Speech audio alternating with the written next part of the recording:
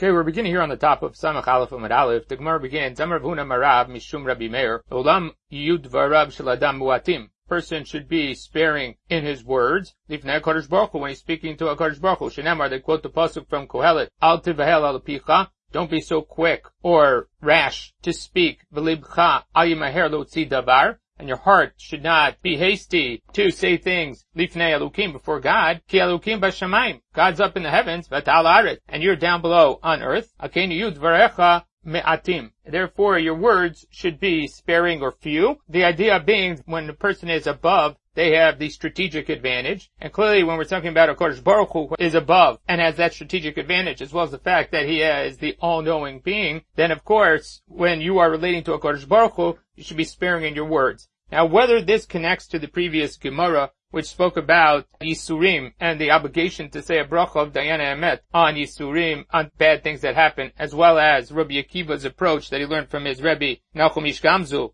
Lo Layam Yehei Adam Ragil Omar Kol David Rachman Latav Avid, and then this is following that and saying, in a situation of difficulty or Yisurim, a person should be sparing in their words, and they should not be accusatory of HaKadosh Baruch Hu, and they should be careful as to what they say so they don't blaspheme in these situations. That's the view of the Maharsha, that this is a continuation of the previous Gemara.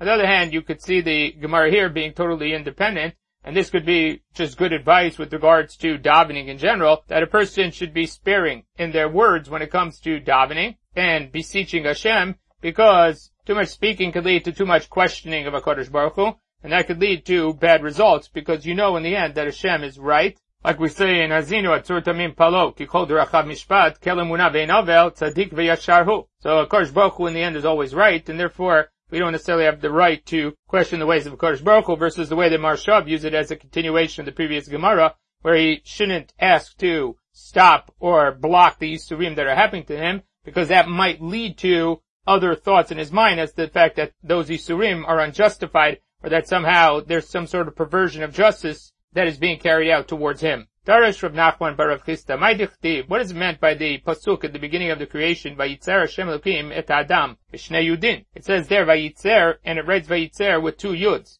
Shnei Yitzarim bara HaKadosh Baruch Hu. HaKadosh Baruch Hu created man with two desires, Achad Yetzer Tov, Achad Yetzer Ra. He has a good inclination and a bad inclination. And that is hinted to by the fact that there are two Yuds found in the word Vayitzer, where the word in the pasuk means that God created, but the Gemara is taking the word to mean Yetzer, which is inclinations or desires, and therefore the two Yuds hint to the fact that there is a good inclination and a bad inclination within the individual. If that's true, Elamiata Behema, Toloch Tiv Ba Vayitzer, by Behema, where there is no word Vayitzer that is written, Let La Yitzra, it does not have desires. Now first of all, the word Vayitzer does appear by the Behema, it just appears with one Yud, which would seem to imply that it only has one Yetzer, and the assumption would be that it has a Yetzer Hatov, because it only does what's instinctive to it, it only does what HaKadosh Baruch Hu embedded in the animal. The problem is that we see the mazko v'nashcho bubato, that they do damage, they bite, and they kick. They do things that are seemingly evil or negative,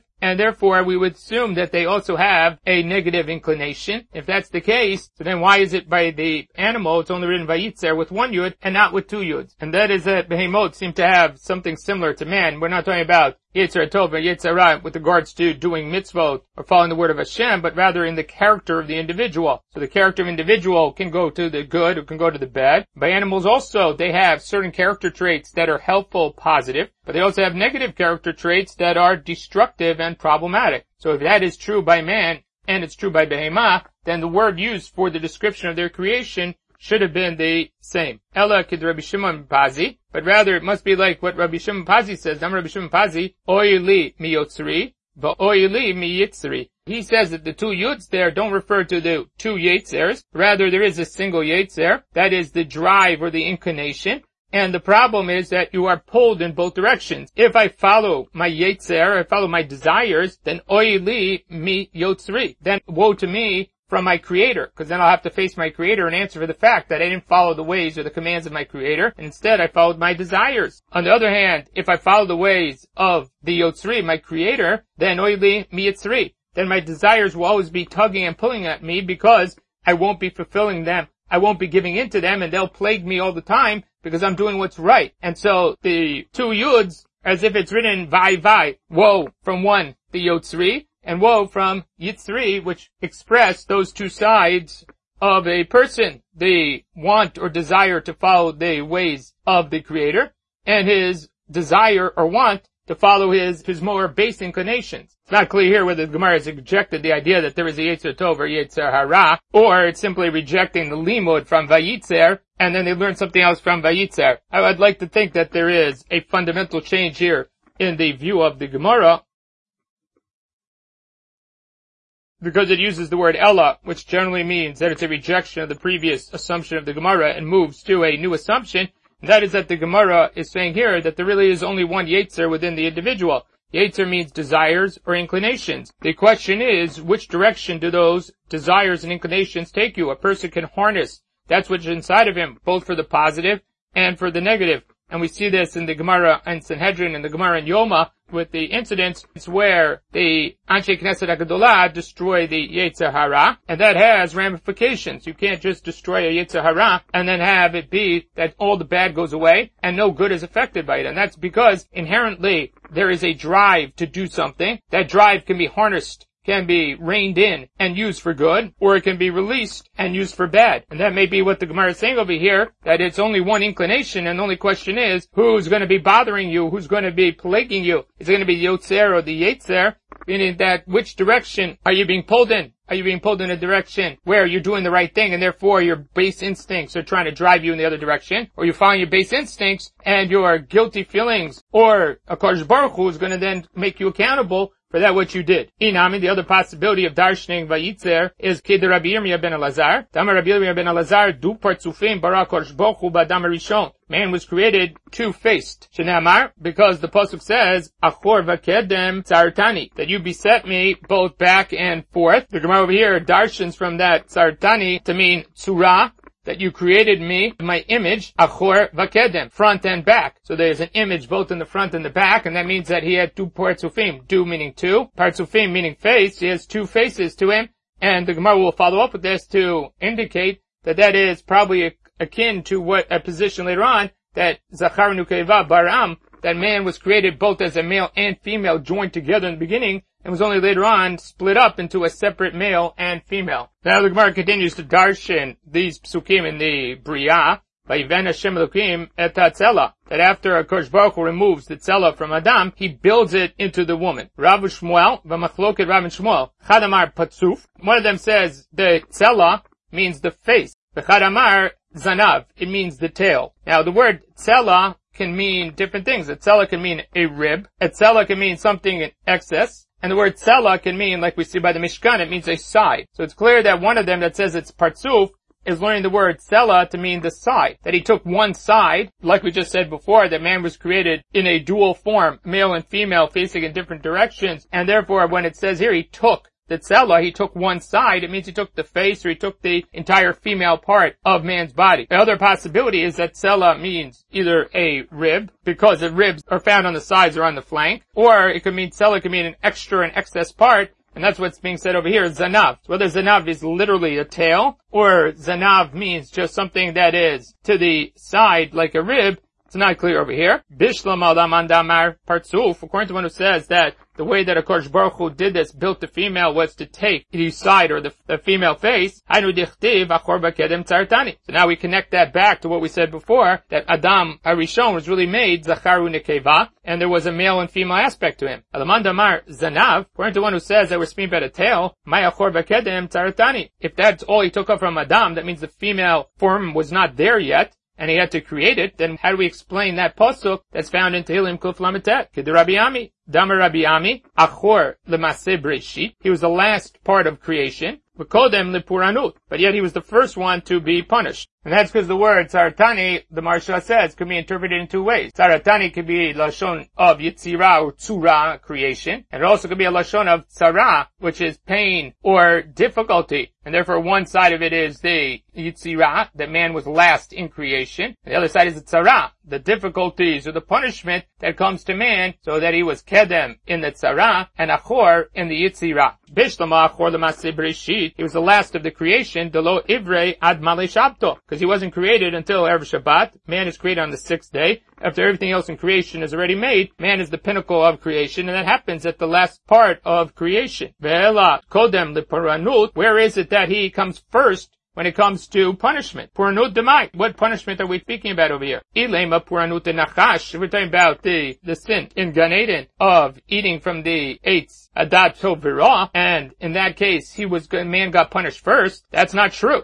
If you look in the Psukim, it's not true. But we have a Braita that even reinforces that. Vatanya, Rabbi Omer, Bigdula matchilim min hagadol. When it's coming to deal with honor or glory, we start from those that are the highest stature or the greatest. Ubiklala, when it comes to negative or cursing, matchilim min hakatan, we start from the one who is the lowest. Bigdula matchilim min hagadol. When it comes to bestowing honor or uplifting individuals, we start from the one who is greatest. Dichtiv, because it says, Vayidber Moshe el Haron, vel Elazar el Itamar banav notarim. Kuchu. So the parsha that's found after the death of Nadav Abihu, when Moshe addresses Aaron and his sons, he first speaks to Aaron, then to Elazar, then Itamar. So the order, he turns to Aaron first, then only afterwards to Elazar u Itamar. Biklala matchilim min hakatan. When it comes to cursing, then we start from the one who's lowest on the pole, because Tchila nitkadel nachash, the snake was cursed first, ubesof nitkalala chava, and after him, God takes Chava to task and curses her, ubesof nitkalal Adam. And then lastly, he goes to Adam,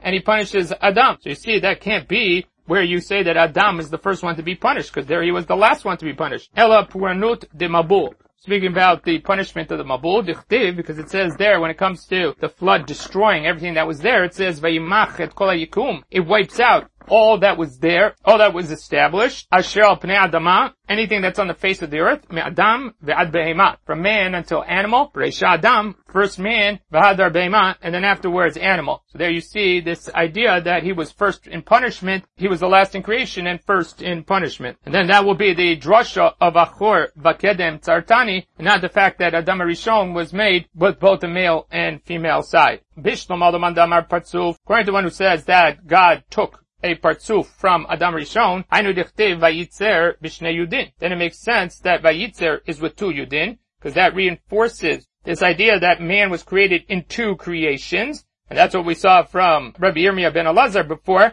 that vayitzer teaches you that he was two-faced, because there were two parts to Adam Rishon, and that's why you have two yuds in vayitzer.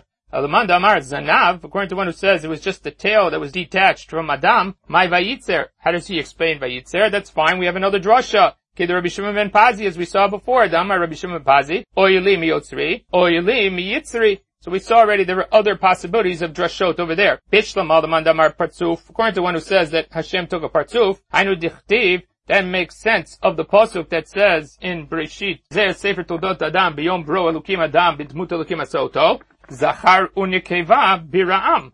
So what does it mean, Zachar unikeva bira'am? Makes it sound like they were created together. And then if you say that Partzuf was what was taken away, then it makes sense because they were created together at first. Mandamar Zanav, the one who says that it was just a little piece taken off of Adam Rishon, Mai Zachar unikeva bira'am. Then what do you do with that pasuk that says male and female, they were created? K'de Rabbi Abau. The Rabbi Abau Rami. Rabbi Abau brought a stira. Tiv Zacharu Nekeva Bira'am. Brings the pasuk that we just quoted that male and female they were created. Uchtiv, and later on in Parshat Noach, with regards to the Sheva Mitzvah B'nai Noach, after Kosh Baruch Hu makes the Brit HaKeshet with Noach, says that you're not allowed to kill another human being. Ki b'tzel melukim asat Adam. That Adam was created alone in the image of God. And you can see here in the Masor Shas, he points you to the Gemara in Eruvin, where Rabbi Abau brings actually a different pasuk over there, which is b'tzelu melukim bara oto. And so that's the question, is from that pasuk rather than the pasuk they're bringing here from Parshat Noach. And there's more discussion of this and which psukim are brought in the Gemara in Ketubot and Daf Chet with regards to the nusach of the Sheva Brachot, and there Rashi and Tosafot comment about what is the view of the Amoraim, and then how is that influential possibly on which psukim that they bring in these situations. So then Rabbi Abahu has this stira. Ketzad. How do we resolve this stira? Tchila alav b'machshava livrod shnayim. In the beginning, HaKadosh Baruch Hu had a machshava to create two creations. Ublesof lo nivra lechad. In the end, he only created one. Meaning that he had in mind to make a zachar and a keva. In the end, he only made a zachar. Now, obviously, HaKadosh Baruch Hu doesn't change his mind, but what that means is that Hashem took into consideration all the different aspects, and he realized that creating man and woman together, or at first, was not the right way to do it, but rather the best situation was to create man, and then only afterwards to have the woman be created from man, which, as many point out, is the reason that when a man and woman get together and get married, that it's really a unification of what once was a single unit and not trying to bring together two disparate objects. And that makes marriage a much more natural institution rather than a forced institution. Bishlam Adamandamar Partsuf Ainu Dichtiv, the one who said that it was really du Partsufim and then they split off to make the Nekeva, then I understand why we score Basar Tachtena, that they had to fill in the missing part that was there, because you took away a piece of Adam Rishon, and now you have to fill in the basar in its place. Alamanda Amar, Zanav, Mai Vayiskor Basar Tachtena. If you're taking away the tail, which is an excess part anyway, it sticks out of the back, and there's nothing to fill in, then why do you need to fill in that which is missing? You need it for the place where it was severed to cure or seal up the place where the tail was cut away from. So then we would understand Vayiskor Basar Tachtena not as replacing the flesh or the area that was taken away, but rather as being sealing up the area that was cut. Bishlam Alamandamar Zanav, right, the one who said it was either the tail or the rib, Hainu Dichtiv Vayiven, that Hashem had to build the Nekeva because he just had one small part, and from that small part he had to develop the entire female. Alamandamar Partsuf, according to one who says that the female was already created, my vayiven. Then what does it mean that he built her? She was already built. Why does he have to do something now to create or build the woman? Like the Rabbi Shimon ben Menasya. Like Rabbi Shimon ben Menasya says, the Dorish Rabbi Shimon ben Menasya, my dichtiv. What is meant by the pasuk vayiven Hashem et tzela, that Hashem built the tzela. Lameid shekal'a Kodesh Baruch Hu lechava ve'evia al Adam HaRishon. It teaches you that Kodesh Baruch Hu braided the hair of Chava, and then brought her to Adam HaRishon to present her. She came b'krachei hayam, out on the islands of the sea, korim l'kliyata b'niyata. They call braiding building, and so therefore Vayiven can refer to that. That also has ramifications with regards to Hilchot Shabbat, that one is not allowed to braid hair on Shabbat, because it is considered to be binyan or boneh on Shabbat. And that's the way Rashi explains it in Eruvin, although the Yorot Tuvash says that the word of kliyah means that he brought her in a covered and sanua manner, not to be a reference to braiding the hair, but rather kliyah from the lashon that we found by the Mishkan in the Parshiot HaShavua of Kalei HaChatzer, which means that he clothed her, he decorated her, and then brought her, presented her before Adam HaRishon. Davar acher, another possibility is Vayiven, Amar Rav Chisda, V'amrila b'matnita. Some attribute it to Rav Chisda, some say that it's a Braita. Tana melamed sheban'a Kodesh Baruch Hu l'Chava k'binyan otzar. That Kodesh Baruch Hu made the woman or Chava like a silo or a storehouse. Ma otzar zeh katzar milamala v'rachav milamata. Just like any storage area is made with a wider base and a narrower top, k'dei lekabel et peirot, in order to be able to take the weight of the increased height or piling up of that which is stored there, because if it was, as Rashi says, reversed, it was narrow at the bottom and wide at the top, then all the pressure and the weight of that which was stacked up would then be laying on the walls and cause a problem. Therefore, when you build storage areas, you always build the bottom wider than the top. Afayisha, so too a woman is built in a similar fashion. Katzra milamalo, she's narrower up top, rachva milamato, and she has hips down below, delekabel avlad, in order to facilitate her ability to carry the baby. So in that case, the word vayiven can be understood not like we thought before that vayiven means to build up the woman, but rather vayiven can either mean that he decorated, braided, or did something that made the woman more presentable and attractive to man, or vayiven can mean the shape of a woman, which is that the body design of a man and a woman are different, and that's what it means vayiven. Not that he had to build the female from scratch, because either the face existed and he had to build out the body of the woman, or if the whole woman existed in part, he still had to build it out because he created a different figure for the woman than he did for the man. And then Hashem presents Chava, the woman, to man. From here you learn that Kodesh Baruch Hu was the quote-unquote best man for Adam HaRishon. And from here you learn proper etiquette in these matters. That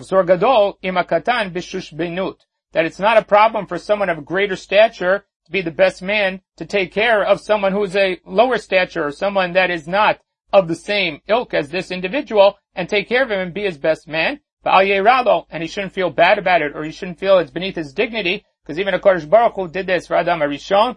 There is a piece that's brought in one of the Masorah journals where Rav Soloveitchik discusses what he thinks it means to be a shushbin to Adam HaRishon, and he claims over there that shushbin or the shushbinim involve giving bracha, and therefore you learn from that HaKadosh Baruch Hu gave a bracha to Adam HaRishon, and then he parlays that into a halachic ramification, which is that the real mitzvah of being Mesameach Chatan V'Kala is the Birkot Sheva Brachot, and therefore if one is to do that properly at a wedding or in a wedding or a situation where they want to be Mesameach Chatan V'Kala, you have to be there for the Sheva Brachot, because that's the ikar of being Mesameach the Chatan V'Kala. It's built out of this idea that HaKadosh Baruch Hu was the Shushbin of Adam HaRishon. Mad Amar Partzuf, Hemi Nayu Sagi Bereisha. According to the one who says that man was created with two faces or two sides, a male and female side, which one went first? That is because of what the man and the woman represent over here, which the Gra claims the man represents the Shifa to the spirituality and Olam Haba, and the woman represents the physicality and the Olam Hazeh. Question of the Gemara is, which one goes first? Meaning that Olam Haba, which is the long-term goal, is that what should be going forward? Or the place that we're found right now, which is Olam Hazeh, maybe that's where the woman should go forward. The way that the Maharal expresses always when the difference between an Ish and Isha, that an Ish is the Tzura, then the woman is the Chomer, and the man gives Tzura to the Chomer of the woman. And therefore the question is, does the Chomer go first? Because without Chomer, then the Tzura is not bringing any form to anything. Or does the Tzura go first because that's what defines where the Chomer should go? Similar concept to what the Gra is explaining. So Amar Rav Nachman bar Yitzchak Mistavra the Gavra Sagi Bereisha. Makes sense that the man was first or the front, meaning that they went in the direction of the man's side and not on the female side. Tanya, because we have a Breita, Lo Yalech Adam Achorei Isha B'derech. Person should not walk behind a woman when he's traveling, V'afilu Ishto, even if it is his wife. Now Rashi explains over here that the problem of walking behind his wife is different than the problem of walking behind another woman. Behind another woman you have a problem of Hirhurim, problem of Histaklot, or maybe in a problem of Niyuf. We'll see that developed in the Gemara.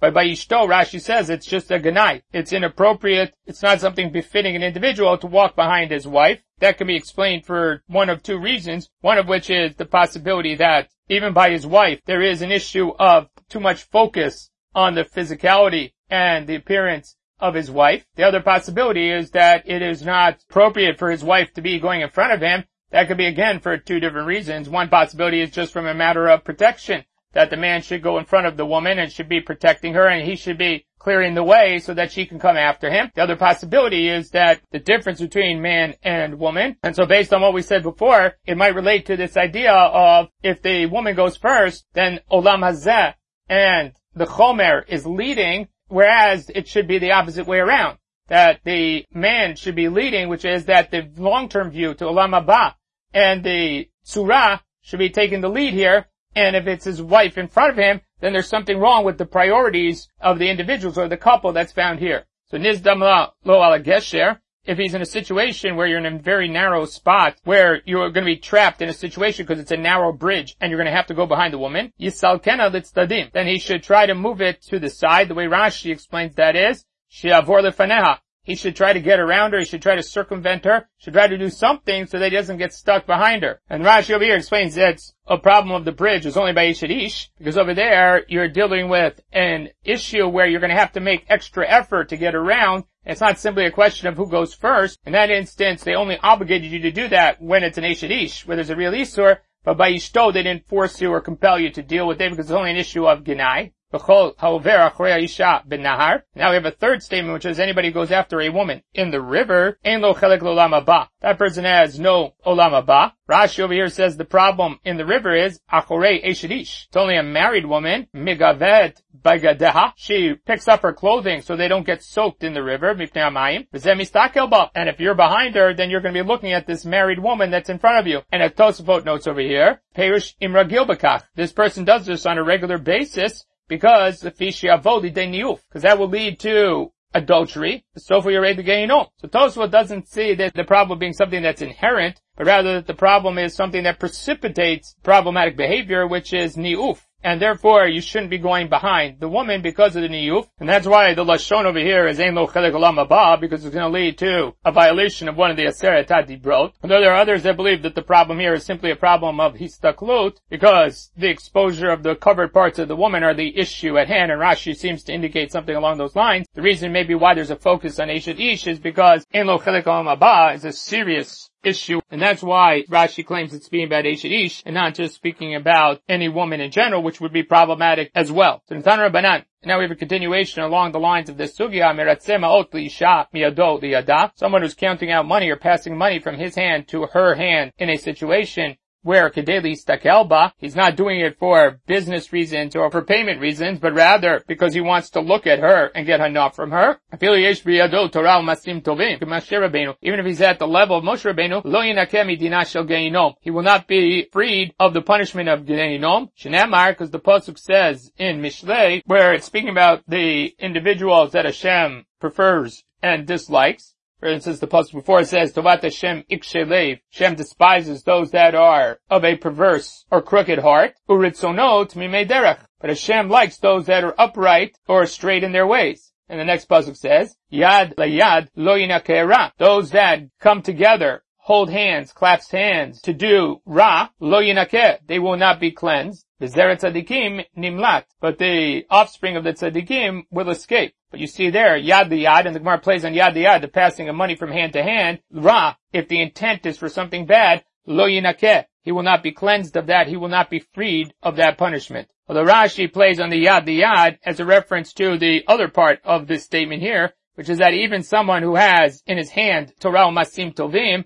like Moshe Rabbeinu who got the Torah, miyad mino shel HaKadosh Baruch Hu yad liyad, lo yinakeh, he will not be cleansed over here. And the truth is, it could be referencing to both aspects of it, and that's why the formulation of the statement includes both the problem of handing money from a man's hand to a woman's hand, as well as the statement that even if they're as great as Moshe Rabbeinu, they're still not going to be relieved of the punishment of Geinom. And that's what it means, lo yinakeh ra, lo yinakeh midina shel Geinom, that he would not be freed from the punishment of Geinom. Manoach, who is the father of Shimshon, Amar Etzayah, Gemara says about Manoach that he's someone who didn't have understanding, was not well versed in that which is written here by the Talmidei Chachamim, Dichtiv, because the pasuk says in Shoftim, after the Malach appears to Manoach's wife again, because they had davened that he should come back and give the instructions again, and she sees him alone in the field and runs back to her husband to tell her husband to come with her to meet the man who they don't know is a Malach till after he goes up in a fire to the heavens later on. There it says, Vayelech Manoach acharei ishto. The Manoach followed after his wife. That goes against what we just said here in the Gemara, that even be ishto, he should not be going behind his wife. Now the Gemara challenges whether that's really the meaning of the statement over here, because Matkif Rav Nachman by Yitzchak El Mi'ata, if that's the case, Gabi Elkanah, by Elkanah, in the beginning of Shmuel Aleph, who is the father of Shmuel, it says, Vayelech Elkanah acharei ishto, that Elkanah went after his wife. Problem with that is, as you can see here, there's no Torah or on it, and the Bali Tosfot say, Shibushu, this is a total mistake, Shein Pasuk Zeh B'chol HaMikra. There's no such pasuk that's found in the entire Tanakh that says anything of the sort. But there are those that try to replace the pasuk with a different pasuk. The Marshal brings from someone that a pasuk that's found by Pilegesh B'Gifa, where it says Vayakam Isha Veilech Achareha, and says maybe that's the source, but that's problematic because Pilegesh B'Gifa, at least according to those that believe that it's really properly situated at the end of Sefer Shoftim, then that's nowhere near the time period of Elkanah. And even if it's at the beginning of Shoftim, it depends how early in the time of the Shoftim that you believe that it happened, that whether Elkanah could even be alive, for that to be a pasuk that's quoted about him. Although the Marsha quotes from the Yalkut Shimoni that brings a pasuk about Elkanah in Shmuel Aleph Perek Bet, Pasuk Yud Aleph, where it says, after Tfilat Chana, after they had left Shmuel in Shiloh, that it says there, Vayelech Elkanah Ramata al Beito, v'narya mishreitet Hashem et bnei Eli HaKohen. And Elkanah went back to the Ramah, to his house. So there they interpret al Beito, Beito zo ishto, and al is interpreted not to mean on or to, but rather al bisamuch, close to. So that means that Elkanah went to the Ramah next to, by his wife, meaning that his wife was in front of him, and that the Marsha says possibly could be the proper pasuk that should have been quoted over here. And also, V'gabi Elisha, it says, Vayakam vayelech achareha, that Elisha follows the Isha Shunamit after she comes to get him because the son that he had told her that she was going to have had passed away. And now it says he follows after the Isha Shunamit.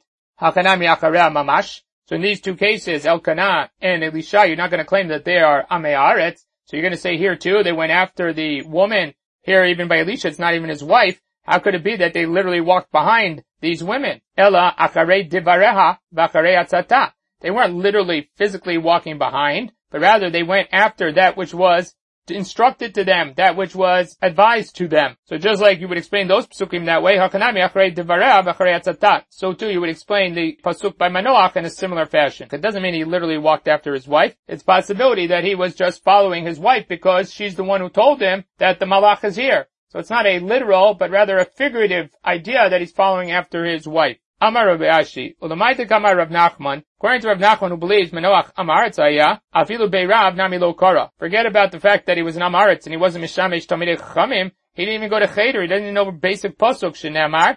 The pasuk says with Rivka Imenu, Batakam Rivka v'Narotea. After Eliezer comes to Haran to pick up a wife for Yitzchak, and Rivka agrees to go with Eliezer, it says that Rivka v'Narotea, Vatirkavna lagmalim, and then they rode on the camels, V'telechna acharei haish. They went after Eliezer, or after the man, v'lo lifnei haish, not before him, because of this idea that it's inappropriate for the man to go behind the woman. And so even from the psukim, you could be medayek this information, and Manoach didn't even have that basic knowledge. Amar Rabbi Yochanan. Now Rabbi Yochanan creates a hierarchy in terms of if you have choices as to what you are going to walk behind, acharei ari, v'lo acharei isha. Better to walk behind a lion than to walk behind a woman. The Marsha explains over here that this is learned from David HaMelech, who kills a lion, but is felled by a woman. Acharei isha, v'lo acharei akum. Better to go after a woman rather than to go after a avodah zarah, because avodah zarah is being kofer bakol, and therefore acharei isha versus acharei avodah zarah, and acharei avodah zarah v'lo acharei beit haknesset b'shah shetzibor mitpalim. And better again to follow avodah zarah than it is to walk behind the shul, past the door of the shul, while the tzibor is mitpalalim and you don't go in, because that's an indication that you don't believe in God or that you're rejecting that which the tzibor is doing. And the Marsha indicates that by avodah zarah is a possibility that you worship the avodah zarah b'shituf, which means that you think that there is God and the avodah zarah, or these are medians to get to HaKadosh Baruch Hu. In that way you still have some semblance of connection to HaKadosh Baruch Hu, versus the case where you walk behind the Beit HaKnesset and you've totally detached yourself from HaKadosh Baruch Hu and denied the existence of HaKadosh Baruch Hu. And now the Gemara of Lo Acharei Beit HaKnesset b'shah shetzibor mitpalim brings us full circle back to the beginning of the Masechta on Daf Chet, and here the Gemara qualifies the problem of walking behind the Beit Knesset. That's only if he's not carrying a load. Be dari midei, and if he is carrying a load, leitan ba, it's not a problem, because the reason he's going by there is not because he's rejecting the tzibor, but because he's loaded up, and he can't stop here because he has to get the load to wherever he's going, or he can't reload himself afterwards, and so he needs to move on. So there's some other variable that causes him to pass by the Beit HaKnesset that people can assume is the reason that he didn't enter to daven. It's only true if there's not another door to go in, because there's another door that when he passes this door, people will just assume that he's going around to the other door, and it doesn't look like he's rejecting HaKadosh Baruch Hu.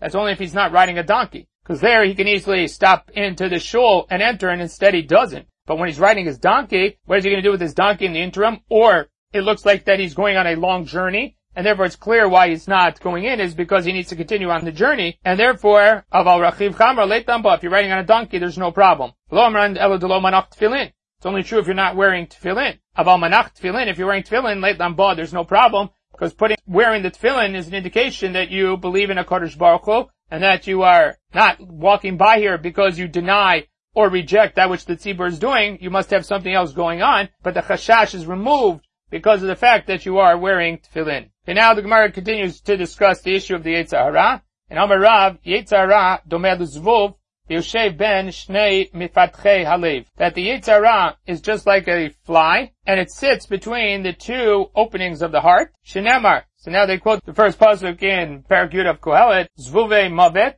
a dead fly, Yavish yabia shemen rokeach. He will make putrid and cause to be bad shemen rokeach, a perfumed oil. And as Rashi notes over here, the word yabia means to bubble up. And that's because anything that goes bad ferments and bubbles up. And so here, a dead fly causes all this rot in something that is wonderful. Just like small fly can cause tremendous amount of damage, so too the Yetzer Hara, which is like a small fly, can cause a lot of problems for an individual. The Chavetz Chaim notes that the reason it's domeh to a fly is because anybody who's experienced a fly that's bothering an individual, you keep swatting away the fly and the fly keeps coming back at you. Similarly, the Yetzer Hara, no matter how much you push it away, how much you swat it away, it keeps coming back at you. And the Nefesh HaChaim in Shar Gimel says that the Yetzer Hara is not found on any side, but rather in the middle, because sometimes the Yetzer Hara appears as a good party, and sometimes it appears as a bad party. Sometimes in order to get a person to do something wrong, the Yetzer Hara has to convince them to do a bigger mitzvah or do something they think is good.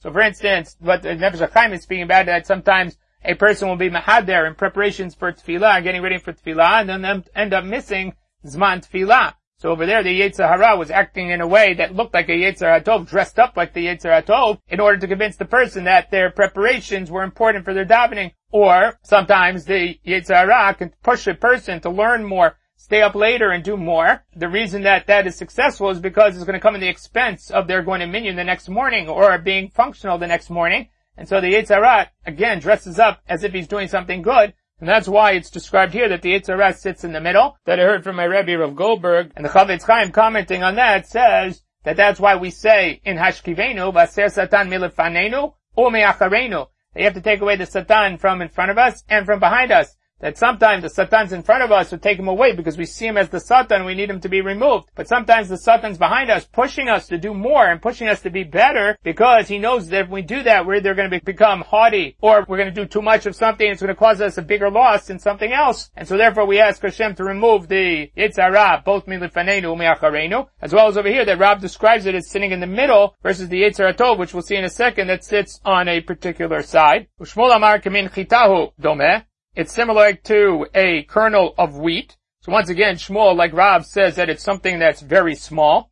Yet, something that's small that can do a lot of damage or can make a big impact, and that's because a small kernel of wheat can then be fermented into a machmitz, into a sourdough, that will cause other things to expand and become bigger. So too, this small Yetzer Hara can create big problems for the individual. Shenemar, because the pasuk says, the petach chatat rovetz. So Rashi says that the proof from the pasuk is the word chatat is also a play on the word chita, and so therefore it's the petach chatat rovetz, like a kernel of wheat, it sits or crouches there to ensnare you or to trap you. As the Gra says that it's associated with the Eitz Dat Tov V'Ra, because one of the opinions that we saw in the Gemara is that it was chita, and so therefore it's referring to the Eitz Dat, that is the source of all problems or evil, and that's why chita was chosen by Shmuel to represent the Yetzer Hara. And the Maharal explains that the machloket here between Rav and Shmuel is what is the methodology of the Yetzer Hara. Is the Yetzer Hara a zvuv, which is a disgusting little thing? That's because the Yetzer Hara that's chasing after Ra attracts things that are similar to it. And so the Yetzer Hara is a lowly creation that draws or is drawn towards other lowly things. Or is it the other way around? Opposites attract, and the chita, which is this beautiful kernel of wheat that represents so much potential, that attracts the attention of things that are bad or ugly or decadent, and therefore the Yetzer is really something that is pure and beautiful, and therefore it's what attracts, it causes the problem of the Yetzer Hara. And again, that might go back to what we said before, if there's really no Yetzer Hara and Tov, but rather just Yetzer, which is the driver, the inclinations of the individual, then there may be arguing about what is the natural tendency or leanings of that Yetzer, where Rav says it's like a zvuv, the base instincts and the base drives are the things that are more powerful, whereas Shmuel says it's like a chita, and therefore the more controlled and uplifting side of the inclinations of the drives of the individual are what are more pronounced. Or they could be arguing about what causes a person to sin. Is a person sin because they're so low down, they're depressed, and they are down and out? Or do people sin when things are going great and when they are flying high? That's what causes them to sin, and that might also be a difference in their view as what does the Yetzer Hara, quote unquote, look like. Or it could be the methodology by which the Yetzer Hara and the Yetzer Tov work. Fly works by being a pest and pestering the person day after day, whereas the Chita works in a slow and gradual manner by which it slowly expands and then creates a problem by taking something small and expanding to something big. Now we bring a Braita. Taner Banan. Shtei klayot yesh ba'adam. Person has two kidneys. Achad yoatzato l'tova, achad yoatzato l'ra. One of them gives good advice, positive advice to go to the good side. One of them gives him bad advice or advice to do that which is wrong. Umistavra the tova l'yamino. And it makes sense to say that the good advisor is on the right side. V'ra'al l'smolo. And the bad one on the left side. Dichtiv leiv chacham l'yamino. V'leiv ksil l'smolo. The right is usually identified with that which is wise and good. And the left is identified with that which is foolish and bad. And my father always notes that is also true of the words that are used in Latin for right, which is dexter, and left, which is sinistar. So that which is on the right is something that is like the word dexterous, and those which are on the left are things like are sinister or bad. So now that we brought that right up, we're bringing a Braita that speaks about different organs in the body and how they affect the activity or the thought process of man. It's hard to think that these are taken literally, and therefore it makes more sense to see this in a figurative sense that's explained in a more Kabbalistic sense, which is that just like there are these internal organs of the physical side, there are also these parallel organs in the Nefesh Adam, and therefore they are the representative organs that do what the Gemara suggests over here. And that is, Taner Banan, Klayot, Yoatzot, the kidneys give advice, Leiv Mevin. The heart is the organ that has the understanding. Lashon Mechatech, the tongue is what expresses that which they say. Pegomer, and the mouth finishes off that expression or articulation. Veshet Machnisu Motzi, the esophagus is the place that allows food to go in or to be disgorged. Kaneh, Trachea Motzi Kol, is what allows the sound to reverberate or come from inside. Rea sho'evet kol minei mashkim.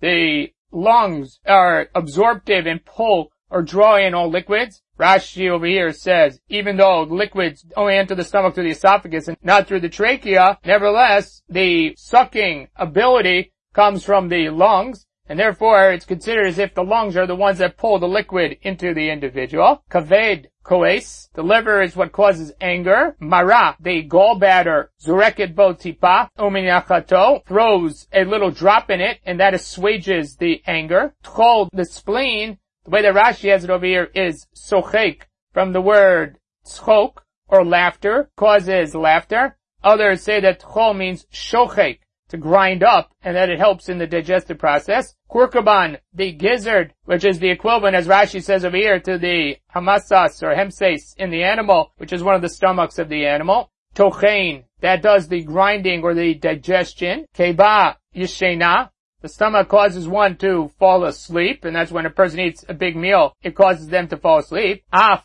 the nose, or breathing, ne'or, causes the person to awaken. Ne'or hayashain, if that which is sleeping awakens. Or yashain hane'or, or that which is awake or causes awakeness falls asleep. Nimok v'olechlo, then the person will deteriorate. Tana, and we have a bright time, shnehem yishenim, or shnehem ne'urim, if both of them are sleeping or both of them are awake, miyad mate. That is an imbalance that a person cannot survive, and therefore they will die immediately. Now we continue with the Braita Tanya. Rabbi Yossi Galili Omer, Tzadikim Yetzer Tov Shoftan, that the Tzadikim, the Yetzer Tov, judges them, Shenemar, because it says by David HaMelech, after when he's speaking about all these wicked people that are chasing him, and that he's really a nobody, he says, V'libi Chalal B'kirbi, that my heart is an empty space or dead inside of me. Rashi says over here that David's trying to say that it's as if the Yetzer Hara is dead inside of him. And therefore, there's only the Yetzer HaTov that's left. Rishaim, Yetzer Hara Shoftan. On the other hand, the Rishaim, the Yetzer Hara will judge them, Shenemar, because the Pasuk says, Ne'um Pesha l'Rasha b'kerev libi, Ein Pachad Elukim l'neged einav. The evil person or the wicked person speaks of doing iniquity inside of their heart, because Ein Pachad Elukim l'neged einav, because they have no fear of God opposite them. And that is because the Rishaim don't have any offsetting Yetzer HaTov, and therefore there's no Pachad Elukim, the negative not. Benonim, those that are in the middle, Zeh v'zeh Shoftan. Then they're judged by both the Yetzer Hara and the Yetzer HaTov. Shneimar, from the same Perek Tehillim that we quoted before, says Yamod, Hashem will provide protection for those that need it. Yamod, do you mean Evyon? Loshia mishoftei nafsho. That he will stand to the right of those that are impoverished, to bring salvation from those that are oppressing him. And Rashi says that the drushes from the word shoftei nafsho, which is the judgers of his nefesh, which means that there's more than one judge here. That's both the Yetzer HaTov and the Yetzer Hara. And that's for the Benonim. So we explain the word shoftan as the simple meaning of shoftan, it judges them, but Rashi seems to be saying that shoftan means that it drives them, meaning that the tzaddikim are driven by their Yetzer HaTov, the Rishaim are driven, shoftan, being led by their Yetzer Hara, and that's what it means, ein pachad elukim, that there's no fear of God there, and the Benonim are pulled or driven by both the Yetzer HaTov and the Yetzer Hara. And therefore, the more you exercise one of those two Yetzarim, the stronger it gets, and the more adept it will be in taking you down the path that you've chosen to continue to exercise. And so the tzaddikim that exercise their side of spirituality, their Yetzer HaTov, they will continue to act or follow in that manner, and vice versa for the Rishaim, and the Benonim are still stuck or vacillating between that which is good and that which is bad. Although the Maharsha learns over here, not like Rashi, but simply that shoftan means to judge them, because you don't need a proof that someone who's doing good is following his Yetzer HaTov, and that the tzaddikim will be held accountable by their Yetzer HaTov, because they could have done more, or could have been even better, and therefore the Yetzer HaTov is judging them, and the Yetzer Hara judges the Rishaim because they allowed the Yetzer Hara to overcome them and overtake them, and therefore the Yetzer Hara brings them their due, which is their death in the end. Amar Rava, konanu benonim. Rava says about himself, or the Girsa could be Rabba, and might make more sense here, because Abaye is going to say Mar, which he only says to Rabba, his Rebbe, and not to his Chaver Rava. That we are middle of the road people. You didn't leave any room for anyone else. If you're considered a Benoni, meantime you're the Gadol Ador, then what hope does anyone else have if you're considered to be a Benoni? From Rava, so Rava similarly responding to Abaye about this says, Amarava lo ivrei alma elo l'rishei gemurei. The world was only created for either Rishaim gemurim, or l'tzadikei gemurei, or to full-fledged tzadikim. The way Rashi explains it is Olam Hazeh was created for Rishaim Gemurim, so they get all their reward in this world. And Olam Haba was made for the Tzadikim, so they get all their reward in the Olam HaEmet. But Amarava le'da'inish b'nafshei im Tzadik Gamur in Lav. And then a person needs to know about themselves whether they're a Tzadik Gamur or not. Which is that every person has to judge for themselves. And so I feel about myself, whether it's out of humility or not, that I'm a Benoni. And that's his response to Abaye, which is every person's got to judge themselves and know where they are. It's not a relative judgment or situation. It's an individual situation. That's how I feel about myself. Or the way the Gra explains is a person needs to know where his standing is so he knows how to battle the Yetzer Hara. Because if a person is a true tzaddik, then his Yetzer Hara doesn't really exist.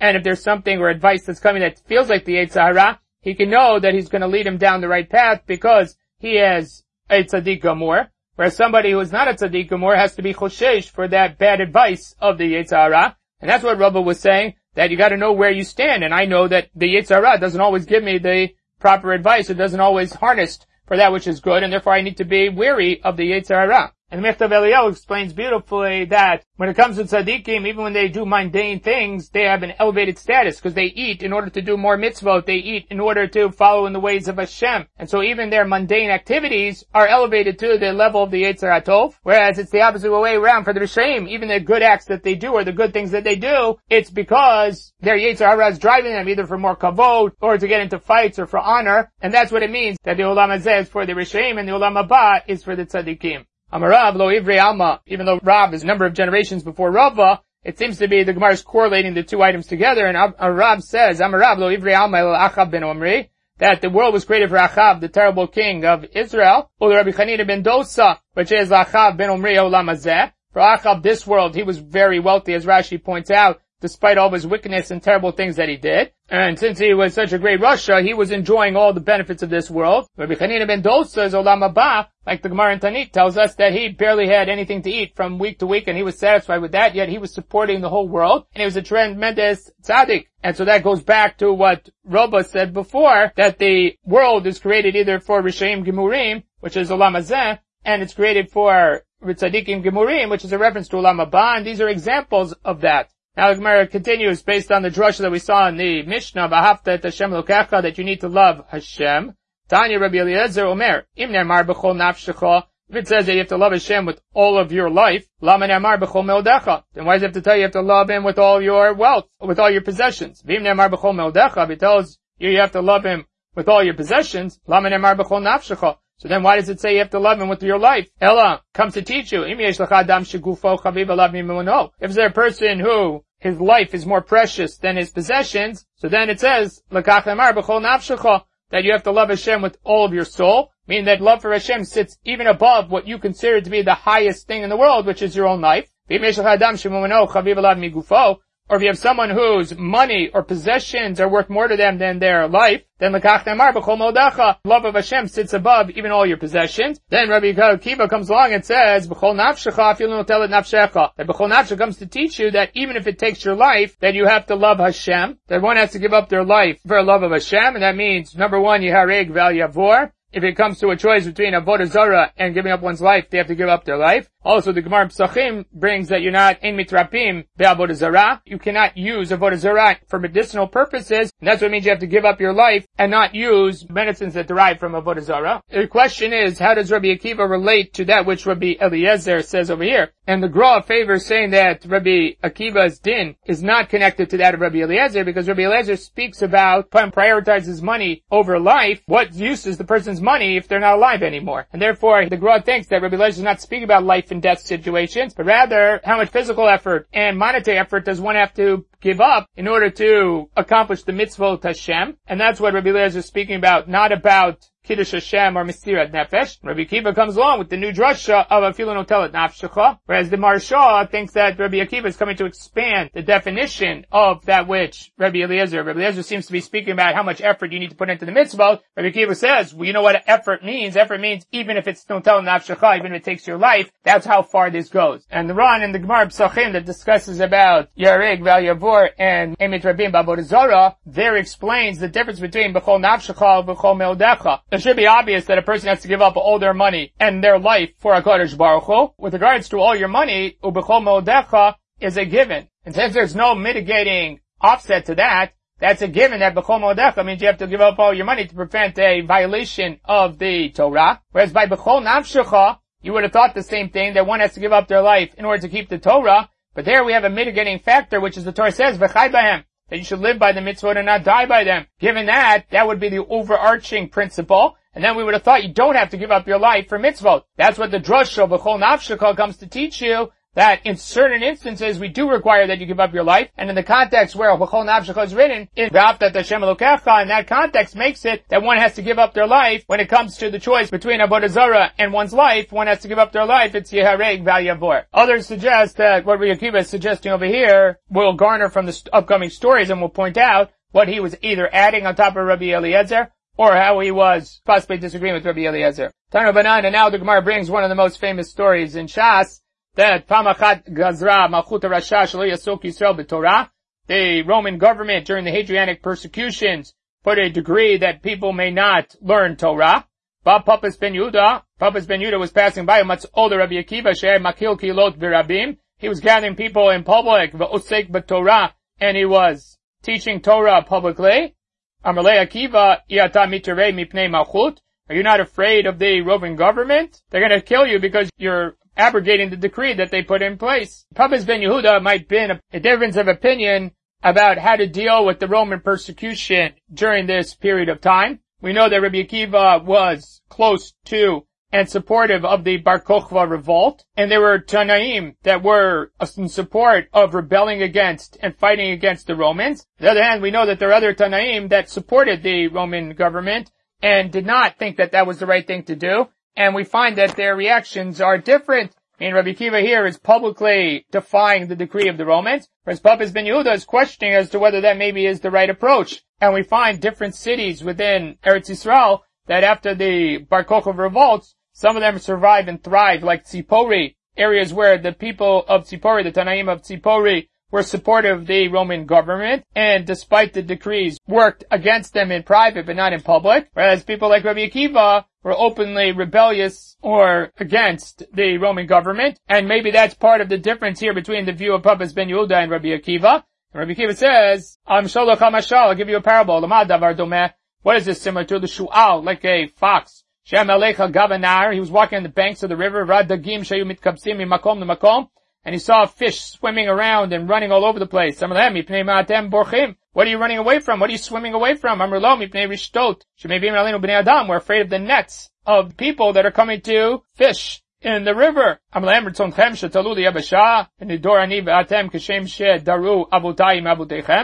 don't you come up onto the dry land with me, and we'll live together like our forefathers lived together? Amrulo. So the fish said back to the fox, Atahu shomrim alecha pikeach shebechayot, that you're the smartest of the animals, the slyest of the animals. Lo pikeach atal tipeshata, you're not smart, you're a fool. Ma b'makom chiyutenu anu mityarim, in the water, which is our place of sustenance and where we can survive, then we're afraid. B'makom itatenu, if we're brought up onto the dry land where we have no chance of survival, achat kama v'kama, then certainly it's not going to work and we're going to be more afraid. It doesn't make sense to leave the water. And so too Rabbi Akiva was suggesting, if we're engaged in Torah study, where it's written, Kihu chayecha be'orech yamecha, that it is your life, and it will give you long life. Kach, this is what's happening to us. Despite the fact that we're doing this, we're still being persecuted. If we then instead decide to follow the decree of the Romans and not learn Torah, the situation is going to get even worse and be a much worse situation. And so Rabbi Akiva promotes this open rebellion or rejection of the decrees of the Romans. And interestingly enough, Rabbi Akiva over here brings the mashal that includes the fox, which is also another one of the famous stories of Rabbi Akiva at the end of the Gemara Makot, where it discusses Rabbi Akiva and the Chachamim were walking by Har Bayit and they saw a fox walking into the Kodesh HaKodoshim. And so the fox is the representation that Rabbi Akiva gives to evil in both of those mishalim. But over here, Rabbi Akiva sees that the survival of the Jewish people is dependent on Torah study and public Torah study. And if we allow the Romans to subvert us, then we're not going to survive, even though it's going to cost us now very heavily. But that's a price that's worth paying, because then we're still engaged in Torah. If we forfeit the engagement in Torah in order to survive physically, in the end there'll be nothing left of us, because we'll be even in a worse situation. Amru, lo ayu yamim mu'atim asher tafsu Rabbi Akiva. Wasn't much time before the Romans got wind of this, and they caught Rabbi Akiva violating the decree, v'chavshua b'beit ha'asurim, and they incarcerated him. V'tafsu the Papas ben Yehuda. And similarly, Papas ben Yehuda was also arrested on charges by the Romans, v'chavshua etzlo, and he was put in the same prison as Rabbi Akiva. Amrlo Papas, mi v'yachalakan. So Rabbi Akiva says to Papas, what are you doing over here? Rabbi Akiva, who again we said before, was promoting open rebellion against the Romans, understood or knew why he was in jail. But Papas, who had suggested to Rabbi Akiva not to act that way, he's asking Papas, what are you doing over here? Amalei, Ashrecha Rabbi Akiva, Shinit Pasto al Divrei Torah. It's good that you were charged with the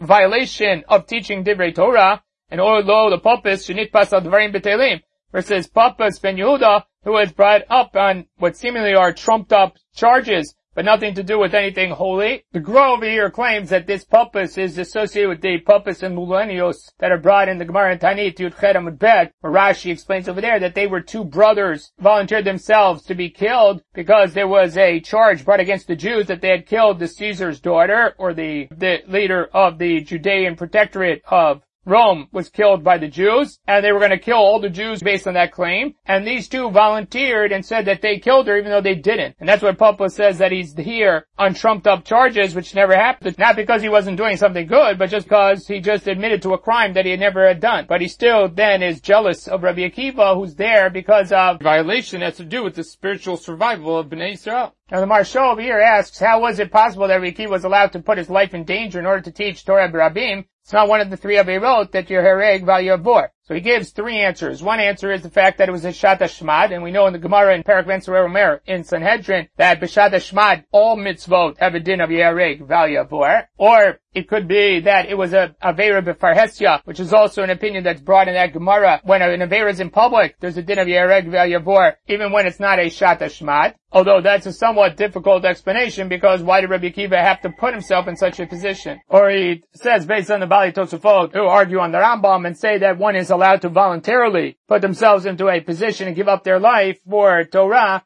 even though they're not compelled to do such. That's why Rabbi Akiva put himself in a position where he was going to give up his life. And then the Braita continues, Shasho Tziu et Rabbi Akiva la Riga, the time that they were taking Rabbi Akiva out to execution. Zman Kriyat Shema was the time to read Kriyat Shema. Vayus Torkim et Bisaro b'Masrikot Shel Barzel. They were combing his skin with iron combs. And he was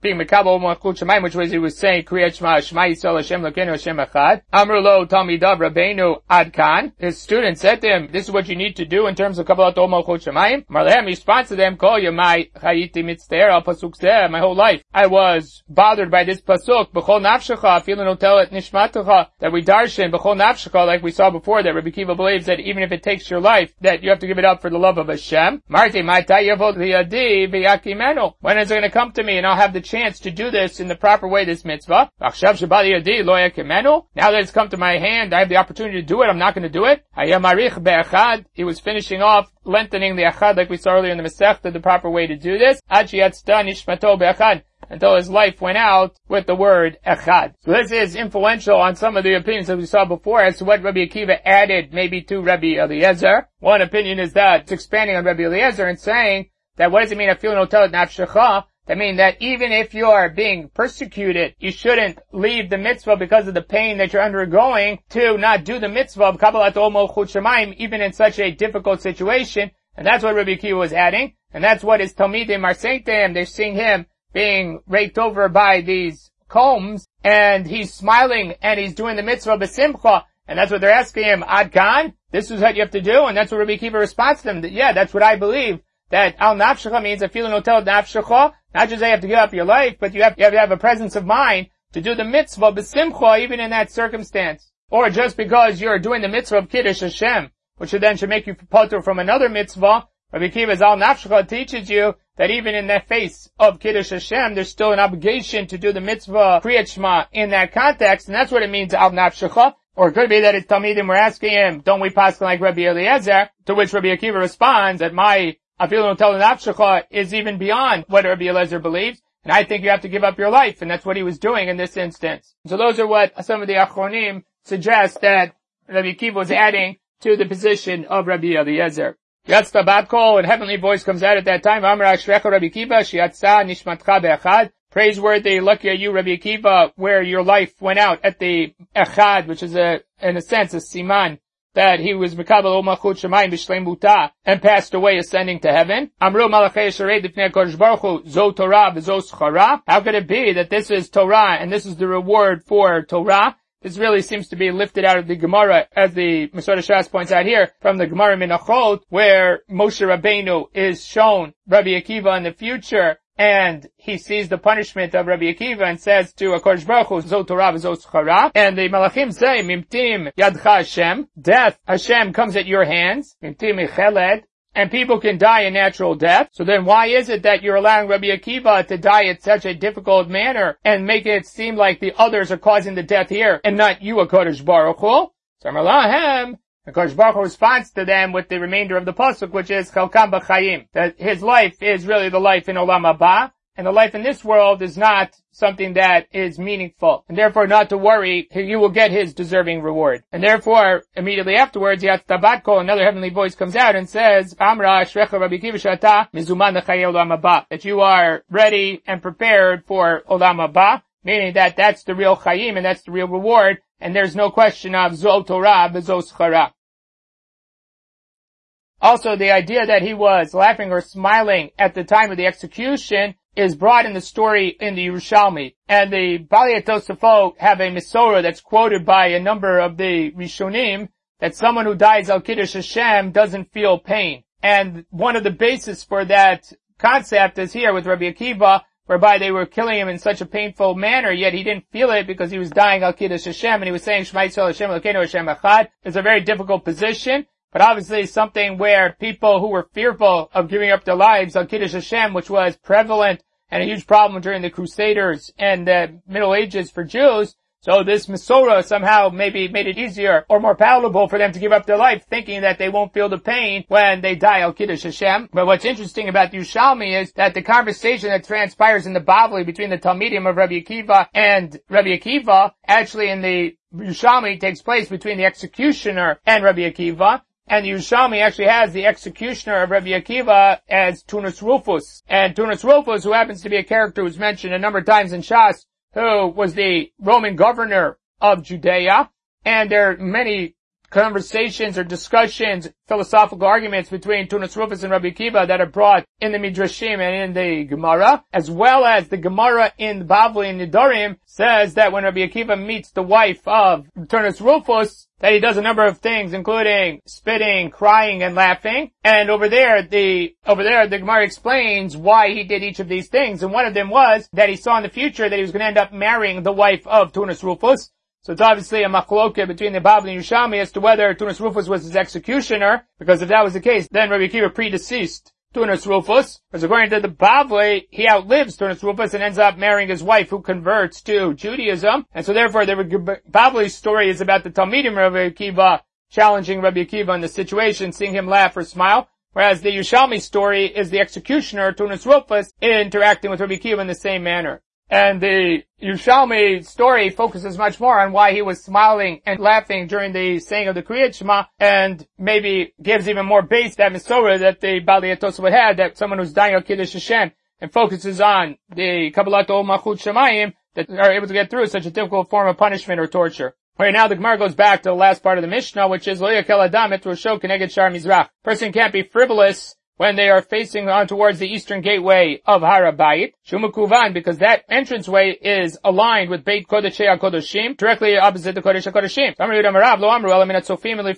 That's only from the Tzofim and inward. It's machloket later on between Rashi and the Baalei Tosafot as to whether Tzofim is a place, or Tzofim just means any place around Yerushalayim from which you can see the Har HaBayit. Tzofeh means an outlook or a perch from which you can see things. You're at a high place. Over here, Rashi seems to explain like the Baalei Tosafot later on, which means that it's any place where you can see the Har HaBayit from, as opposed to what he says later, which is that it was a exact location. But that's only true if he's on a Tzofim Lifnim, and inside of that area, Ubro'eh, and you actually can see the Kodesh HaKodeshim. Itmar Nami, we have a similar memra from the Amoraim, Amar Abba Brei, to Rabbi Chia bar Abba, Achi Amar Rabbi Yochanan. This is what Rabbi Yochanan says, a similar Mesorah in Eretz Yisrael, Amar Elam Net Tzofim Lifnim, similar to what we saw from Yehuda Marav, Ubro'eh, and where you can see it, Ukshein Gader. Now he adds on, it's in addition, as long as there's no fence that's there. And many of the Rishonim qualify this that a wall means something that is close to you. It can't be a wall that's far away from you that separates. Rather, it has to be a wall that's right up against you. That's considered to be a separation. But if you're in an open area or a chatzer that has a wall further away, that's not enough of a separation. And it's when the Hashem is still present there, meaning that sounds like when the Beit HaMikdash is still extant. So it has to be when the Beit HaMikdash is extant, and there has to be nothing separating between you and the Beit Kodeshei HaKodeshim. So Tana Rabbanan, now we bring a braita, Nifneh b'Yehuda, someone who relieves themselves in Yehuda, Lo yifneh mizrach le'marav, he should not sit facing east or west, El tzafon darom, but rather north-south. Ubi Galil, in the northern part of Eretz Yisrael, Lo yifneh ele mizrach marav, he should only relieve himself facing east-west, and not north-south.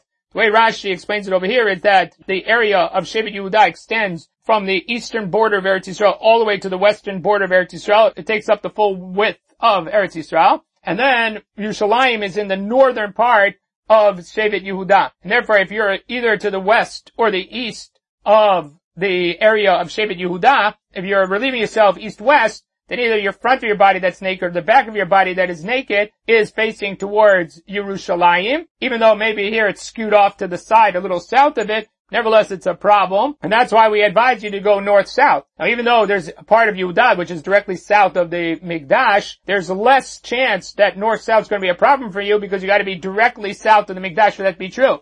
By east-west, there's a lot more area which can be problematic, and therefore they advise when you're in Yehuda to only relieve yourself north-south, not east-west. The opposite is true in the Galil. In the Galil, the only problem is south, because Yerushalayim is found south of you. Therefore, we tell you not to relieve yourself north-south, but at east-west, where there's going to be no problem of relieving yourself east-west. Rabbi Yossi matir. But Rabbi Yossi, on the other hand, says it's not a problem. That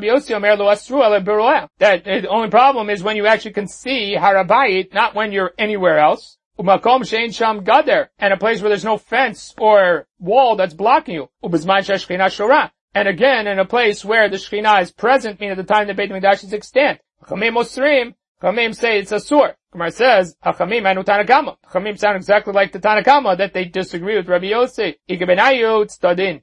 The difference between them is whether you have to be directly aligned or you can be skewed off. According to the Tanakama, it didn't matter if you were directly aligned, because if you were skewed off in Yehuda to the north or the south, you still couldn't go east-west and relieve yourself.